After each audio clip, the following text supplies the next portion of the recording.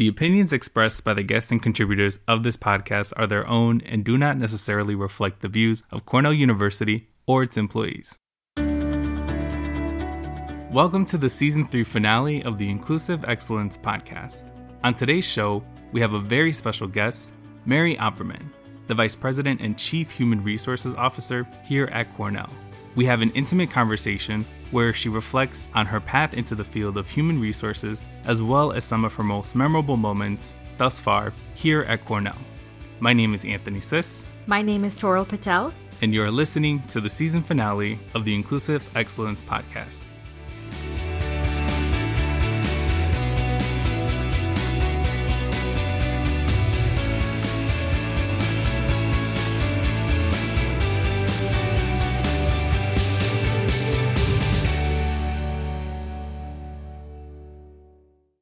All right, so just get started. We're going to ask the first question. Mary, if you can just introduce yourself with your pronouns and your title and your role here at Cornell. Okay, my name's Mary Opperman. I use the pronouns she, her, hers, and I'm the Vice President and Chief Human Resource Officer here at Cornell. Thank you. So we always start all of our podcasts with the question of the day. And the only person that knows the question of the day is the individual who's asking it. So I have the privilege of asking you the question of the day, Mary, as well as Anthony. And so in these times with just everything that we have going on, not just in our personal lives, but professional lives as well, everything that's happening in the world, my question is there an activity that calms you, or a place or a thing that makes you feel at ease during these turbulent times? Well, that's a great question. So to be completely honest, I find it difficult these days to calm down or to calm my mind, I think. There are a couple of tried and true things that I do. So I do like to exercise. That definitely helps. And I always know when I'm in a place where I'm not keeping my own health in the forefront because I find excuses not to. But I think that's probably number one. I spend time with my family. That doesn't always calm me, but it certainly diverts my attention away from the pressures of work. And I do have animals. I have a dog that means a really lot to me, and so I spend time with him. And if I really can't find any other way to calm down, then I play games on my phone. Solitaire. And I play the timed solitaire. Wow, that's great. It's a lot of the things that I do as well. How about you, Anthony? So I know for me, what I've noticed in all of the places I've ever lived throughout the course of my life, it's always been near water. And so water for me, just being near it and having access to it. So whether going to a park near a lake or with Cayuga Lake in Ithaca, just having the proximity to water for me has always just been very calming and soothing, because before I even think about it, I'm already thinking about the sound of the waves, like unconsciously. So then my mind already then becomes about just focusing on that and focusing about being present and being in the moment. And that's something that particularly this year I've been very intentional with wanting to do, is to be more present in the spaces that I'm in, the meetings that I'm in, virtually especially, right, where we can constantly be in these meetings back to back to back. It's hard to be present sometimes and not think about what am I going to do later? Or what am I going to do about this issue that came up in this earlier meeting, right? So I think for me, just proximity to water, even in the midst of a global pandemic and all of these other events, has really continued to provide me a sense of relief and calm. And for me, I think, Mary, it was a lot of things that you said. I spend time with my family. And I agree with you that it's not necessarily something that puts me at ease, but I think for me, it's about refreshes my priorities in my mind again, that they are my number one priority, and it emphasizes that. The other thing that I do for me is I'm an avid reader. And so I need to get lost in a book. And so when I need that kind of calmness, I'll be honest and tell you that I read what I call fluff, right? And so it's just stories. It's not something that's going to make me think deep about certain topics or anything. It's just a fun story that I want to read. And so just, I love getting lost in books. So that's how I calm myself and bring myself back into kind of that mindset. So for me, quote unquote, fluff is biographies and autobiographies. Yeah. Yep. I 100% agree. I've been reading a lot of celebrity autobiographies too. So that I just find them to be a very easy read. So I read the one by one of the Queer Eye folks guys. His name's Jonathan Van Ness. Jonathan Van Ness. His book, his autobiography, very quick, easy read. But I find it easier when I am reading, especially when it's like heavy, dense, like nonfiction topics, to like simultaneously read an autobiography, something that's lighter, right? So I can kind of go back and forth between the two. Well, Mary, thank you so much. We are super excited that you are our guest for today's show. But I also think that what I'm really excited about in terms of having you on the show is to just, for listeners and also for us as well, Toril and I, to just get to know a little bit about who you are as a person, right? So we know, with the work that you do a lot for the university within the university, and especially on behalf of representing the Division of Human Resources, advocating for the folks under your division, as well as across the university. So our first question really that we want to pose to you is to just talk a little bit about, what led you to do this work and what drives you, what motivates you to do the work that you do here at Cornell. Well, I didn't have a plan to become a human resources professional. I actually don't even know if I knew there was such a thing as a human resources professional. I was in college for my undergraduate degree, and my father passed away. So my life changed pretty quickly in my middle of my sophomore year. And so I was just trying to recalibrate from the life I had had before to the life I had after that. So I was proud that I actually got my degree. It was difficult for a number of reasons to finish. And when I did, I got out at a time when there weren't very many jobs. And what's interesting is that the first job I got offered was by the company my father worked for as a personnel assistant, because that's what they called it back then. And I didn't accept it because I thought it was charity, and I didn't want a job because someone felt sorry for me. So what I did instead was take an entry-level position working for the Oneida County, the county I grew up in, working in the Office for the Aging. And I did a lot of program planning in that job. And then on the side, I worked as a bartender. And that was sort of full stop. I didn't have a sudden awareness that I was going to be driven to human resources work or anything like that. But I was dating my husband, and we got married. We flipped a coin, and he won to go to graduate school. So we moved just to Syracuse. We moved to Syracuse, and he went to SU for his graduate degree. And I needed a new job because we had moved, and there was a position for a small consulting firm. And it was really a very entry-level position that I took, but that firm was in a part of human resources. And that's how I started in the field, was in a very small company that did a portion of HR work. And when my husband graduated, we moved to Boston area, I didn't really want to go. I had never really lived outside of upstate New York. And my mother was alone, and I was worried about her. But I went, and then I was pouting because I didn't really want to be there. And so I finally realized if we wanted to make rent, I needed to get a job. And I applied for exactly one job, which was in that portion of HR at Harvard University. Honestly, I was lucky to get it. And I stayed at Harvard for 13 years, and I began to learn the other components of HR. So that's how I got into the field. Wasn't that I had some deep understanding of myself. But once I got in it, then I began to really think about the role that work plays in someone's personal sense of accomplishment and identity. And in our country, having a job is an enormous part of your identity and your own self-respect. And so what drives me always is that I believe that every person should have the opportunity, a free and fair opportunity, to a position that provides them with self-respect and dignity, and that there are some things that in my role I can do to help that. That's great.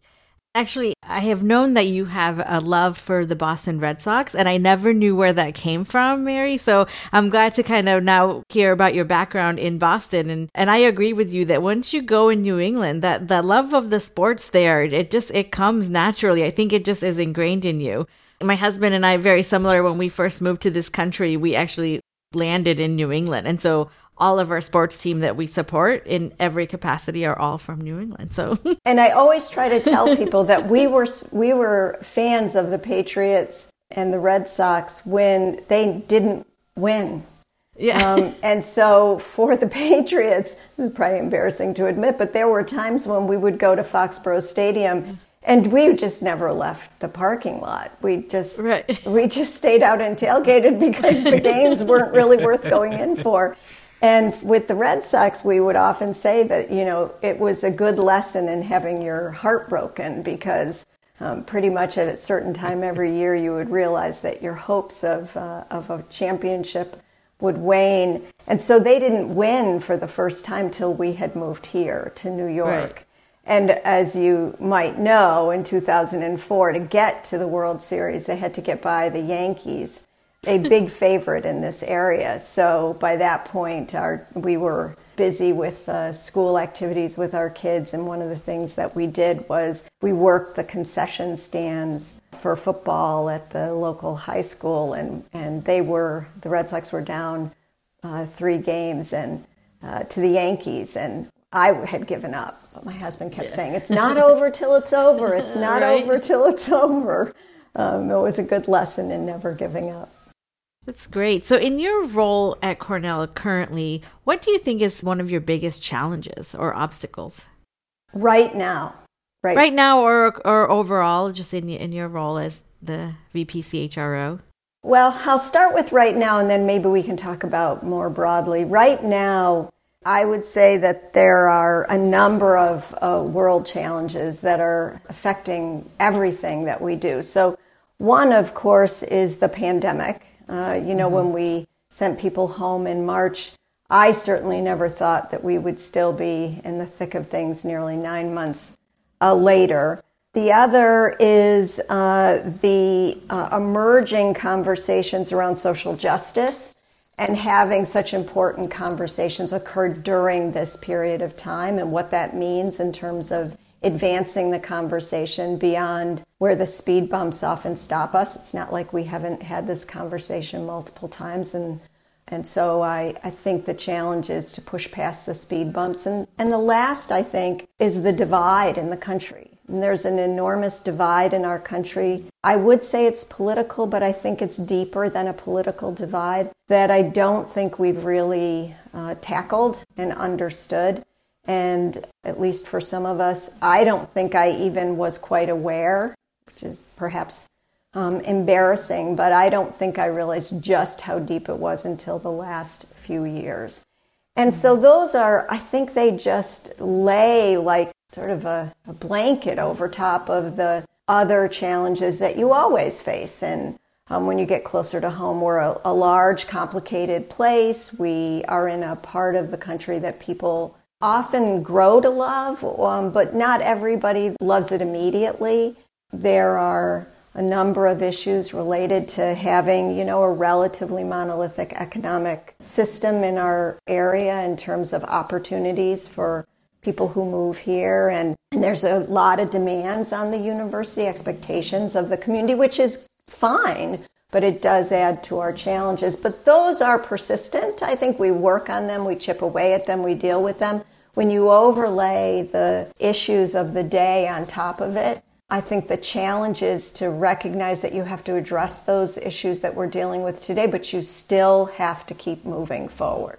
Yes, I know that we're facing a lot of challenges right now, not only as an organization, as a university, but across our nation and the world as well. But maybe what are some of the positives that you've seen in your role?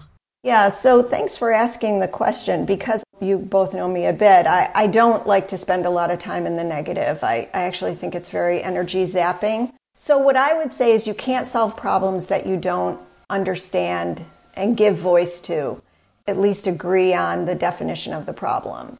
And so I think the biggest opportunity comes from the fact that we are putting words to some of our core societal issues. That gives us the opportunity to actually address them. And that gives me a great deal of hope. Just because we've been in similar times before and haven't necessarily leapt forward doesn't mean that we can't do so now. That's so important. So I appreciate you sharing that with us. And, what are the things that I think for me, if I wanted to add to the positive experience piece of my time here so far at Cornell, has been particularly when over the summer, when the incidents of racial injustice were happening, we're gaining a lot of media attention. One of the things that you had done is shared an email with a link to the podcast.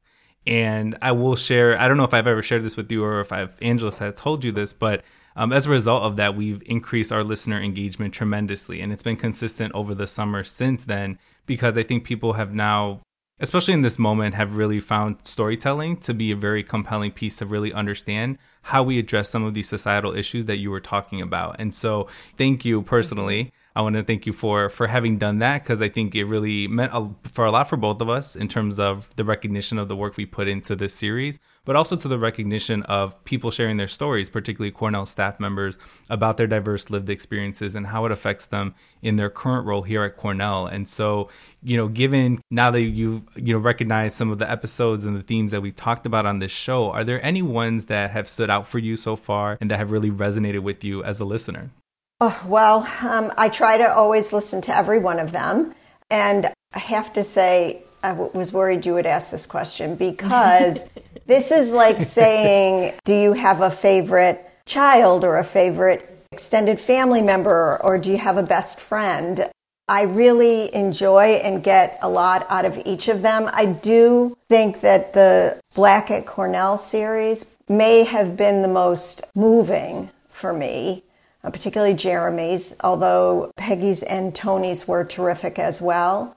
And, each time I listen to someone's story, I learn something about my place in the world. And so Jeremy's, in particular, brought home something to me that I should have known, and maybe at some level I did know.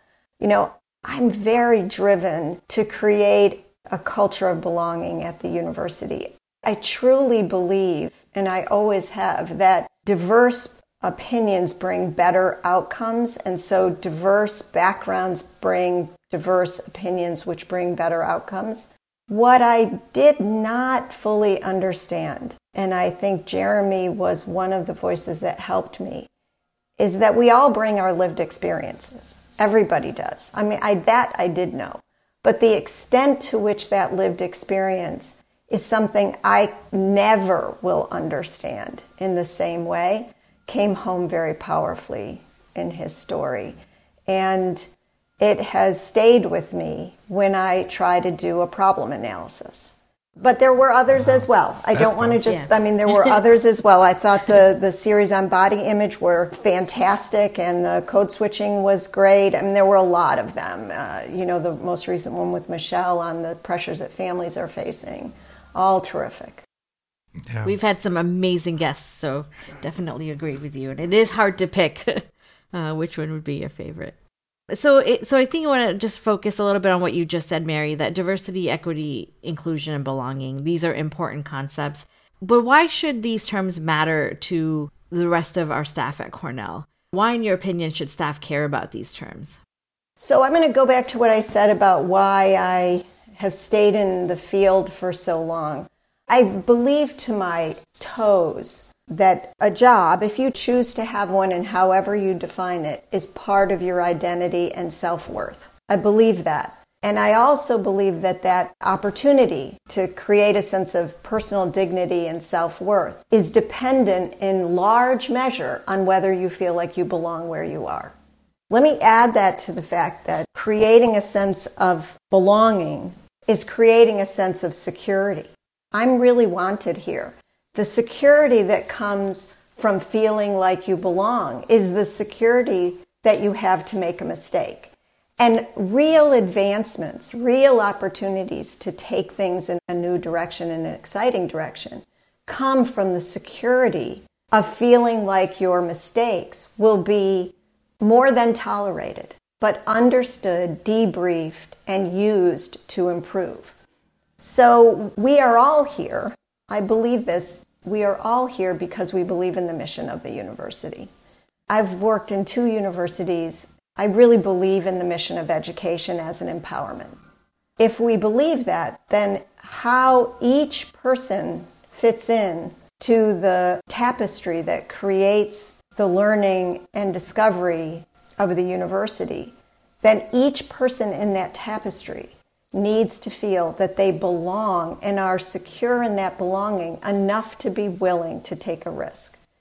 So the future of the university and the future of each of our successes depends on having a sense that you matter and that what you do is seen, that you're seen, and that your unique perspective is valued. Yeah, that is very powerful to me.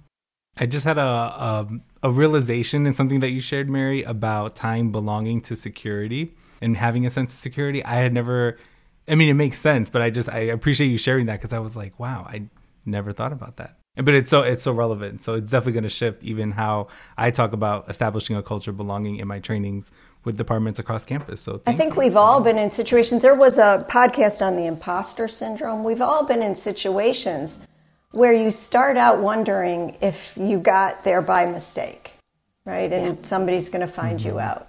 I think whether we share it or openly experience it, it's a rare person that doesn't have that moment. But if the winds are against you and you can't get your balance, you can't move your way past that to inch your way to a sense of accomplishment, then you'll never feel like you belong. And every person has that need to feel like what they do matters. When you ask the question, it's a really fair question. Why should people who care about this? It's because we are a collective. We are a collective. We move forward collectively. And so the experiences of one affect the experiences of others. And we should want that, I think. So as we're thinking about the end of this conversation, or as we're thinking about, wanting to end it on a positive note, can you talk a little bit about an experience or an accomplishment that you're most proud of that you've done here during your time at Cornell? I mean, you've done a lot, so if you want to share all of them, I would highly encourage to do so. But if there are some key ones that really stand out in your time here, which ones would you choose? Well, goodness, it's a good question. I don't know that there's anything I've accomplished. I think that I have, probably my pride has come when I have participated in an accomplishment.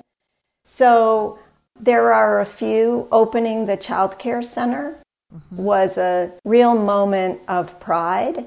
Not in the last year, but every graduation, when I see the families in the stands and the students in their seats and hundreds of staff giving up a well-earned day off, I feel this just unbelievable sense of pride to be a colleague of the individuals that are there in their red blazers.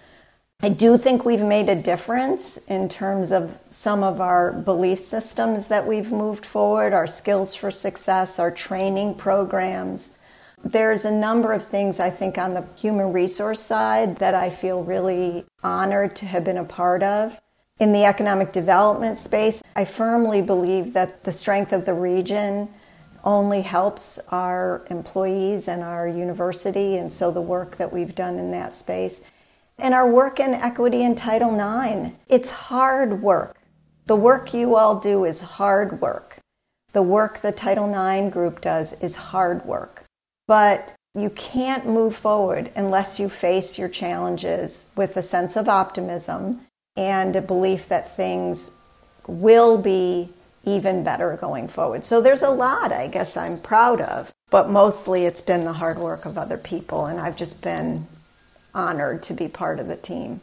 Well, on behalf of the podcast, Toril and I want to just once again thank you so much for taking the time to chat with us today and for your leadership, especially. Mary, one of the things that I know when I first started this role a little over a year and a half ago that really caught me by surprise, but I was like, wow, I think that shows a lot about your leadership style as well, was the open door policy that you had when we were in person.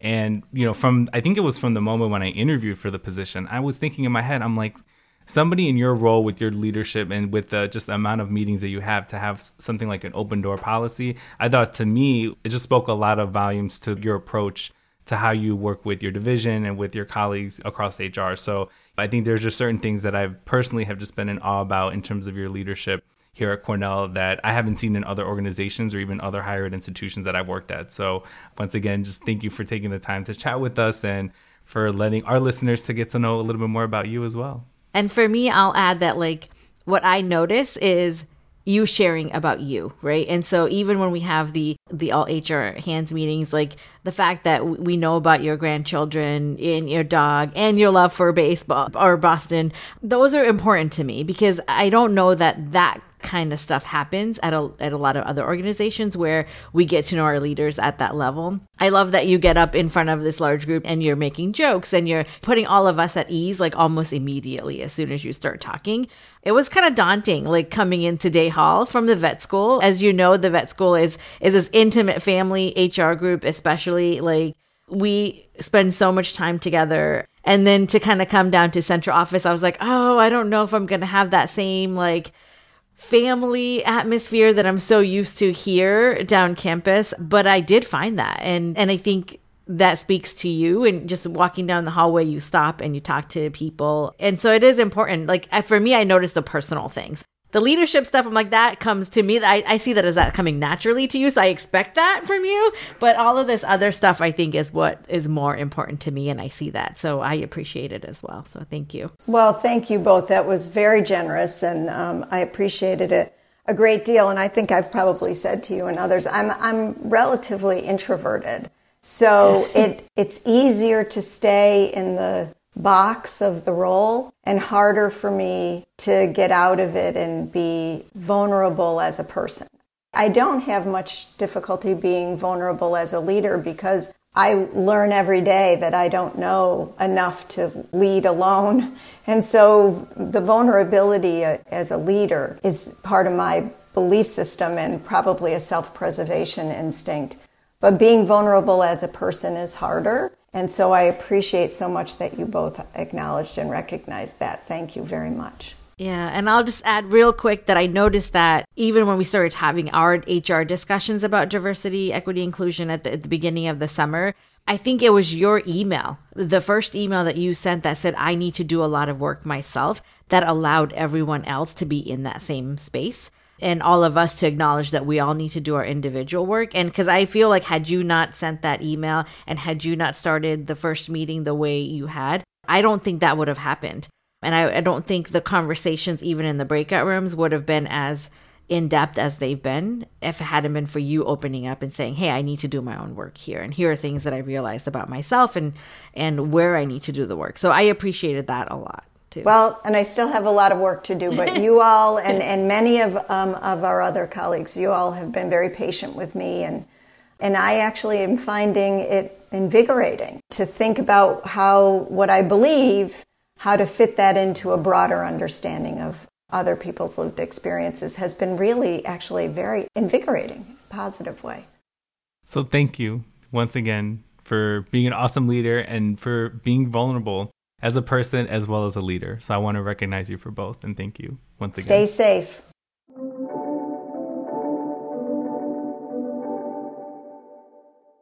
Anthony, what a great way to end our season. That was an amazing conversation we just had with Mary. I 100% agree.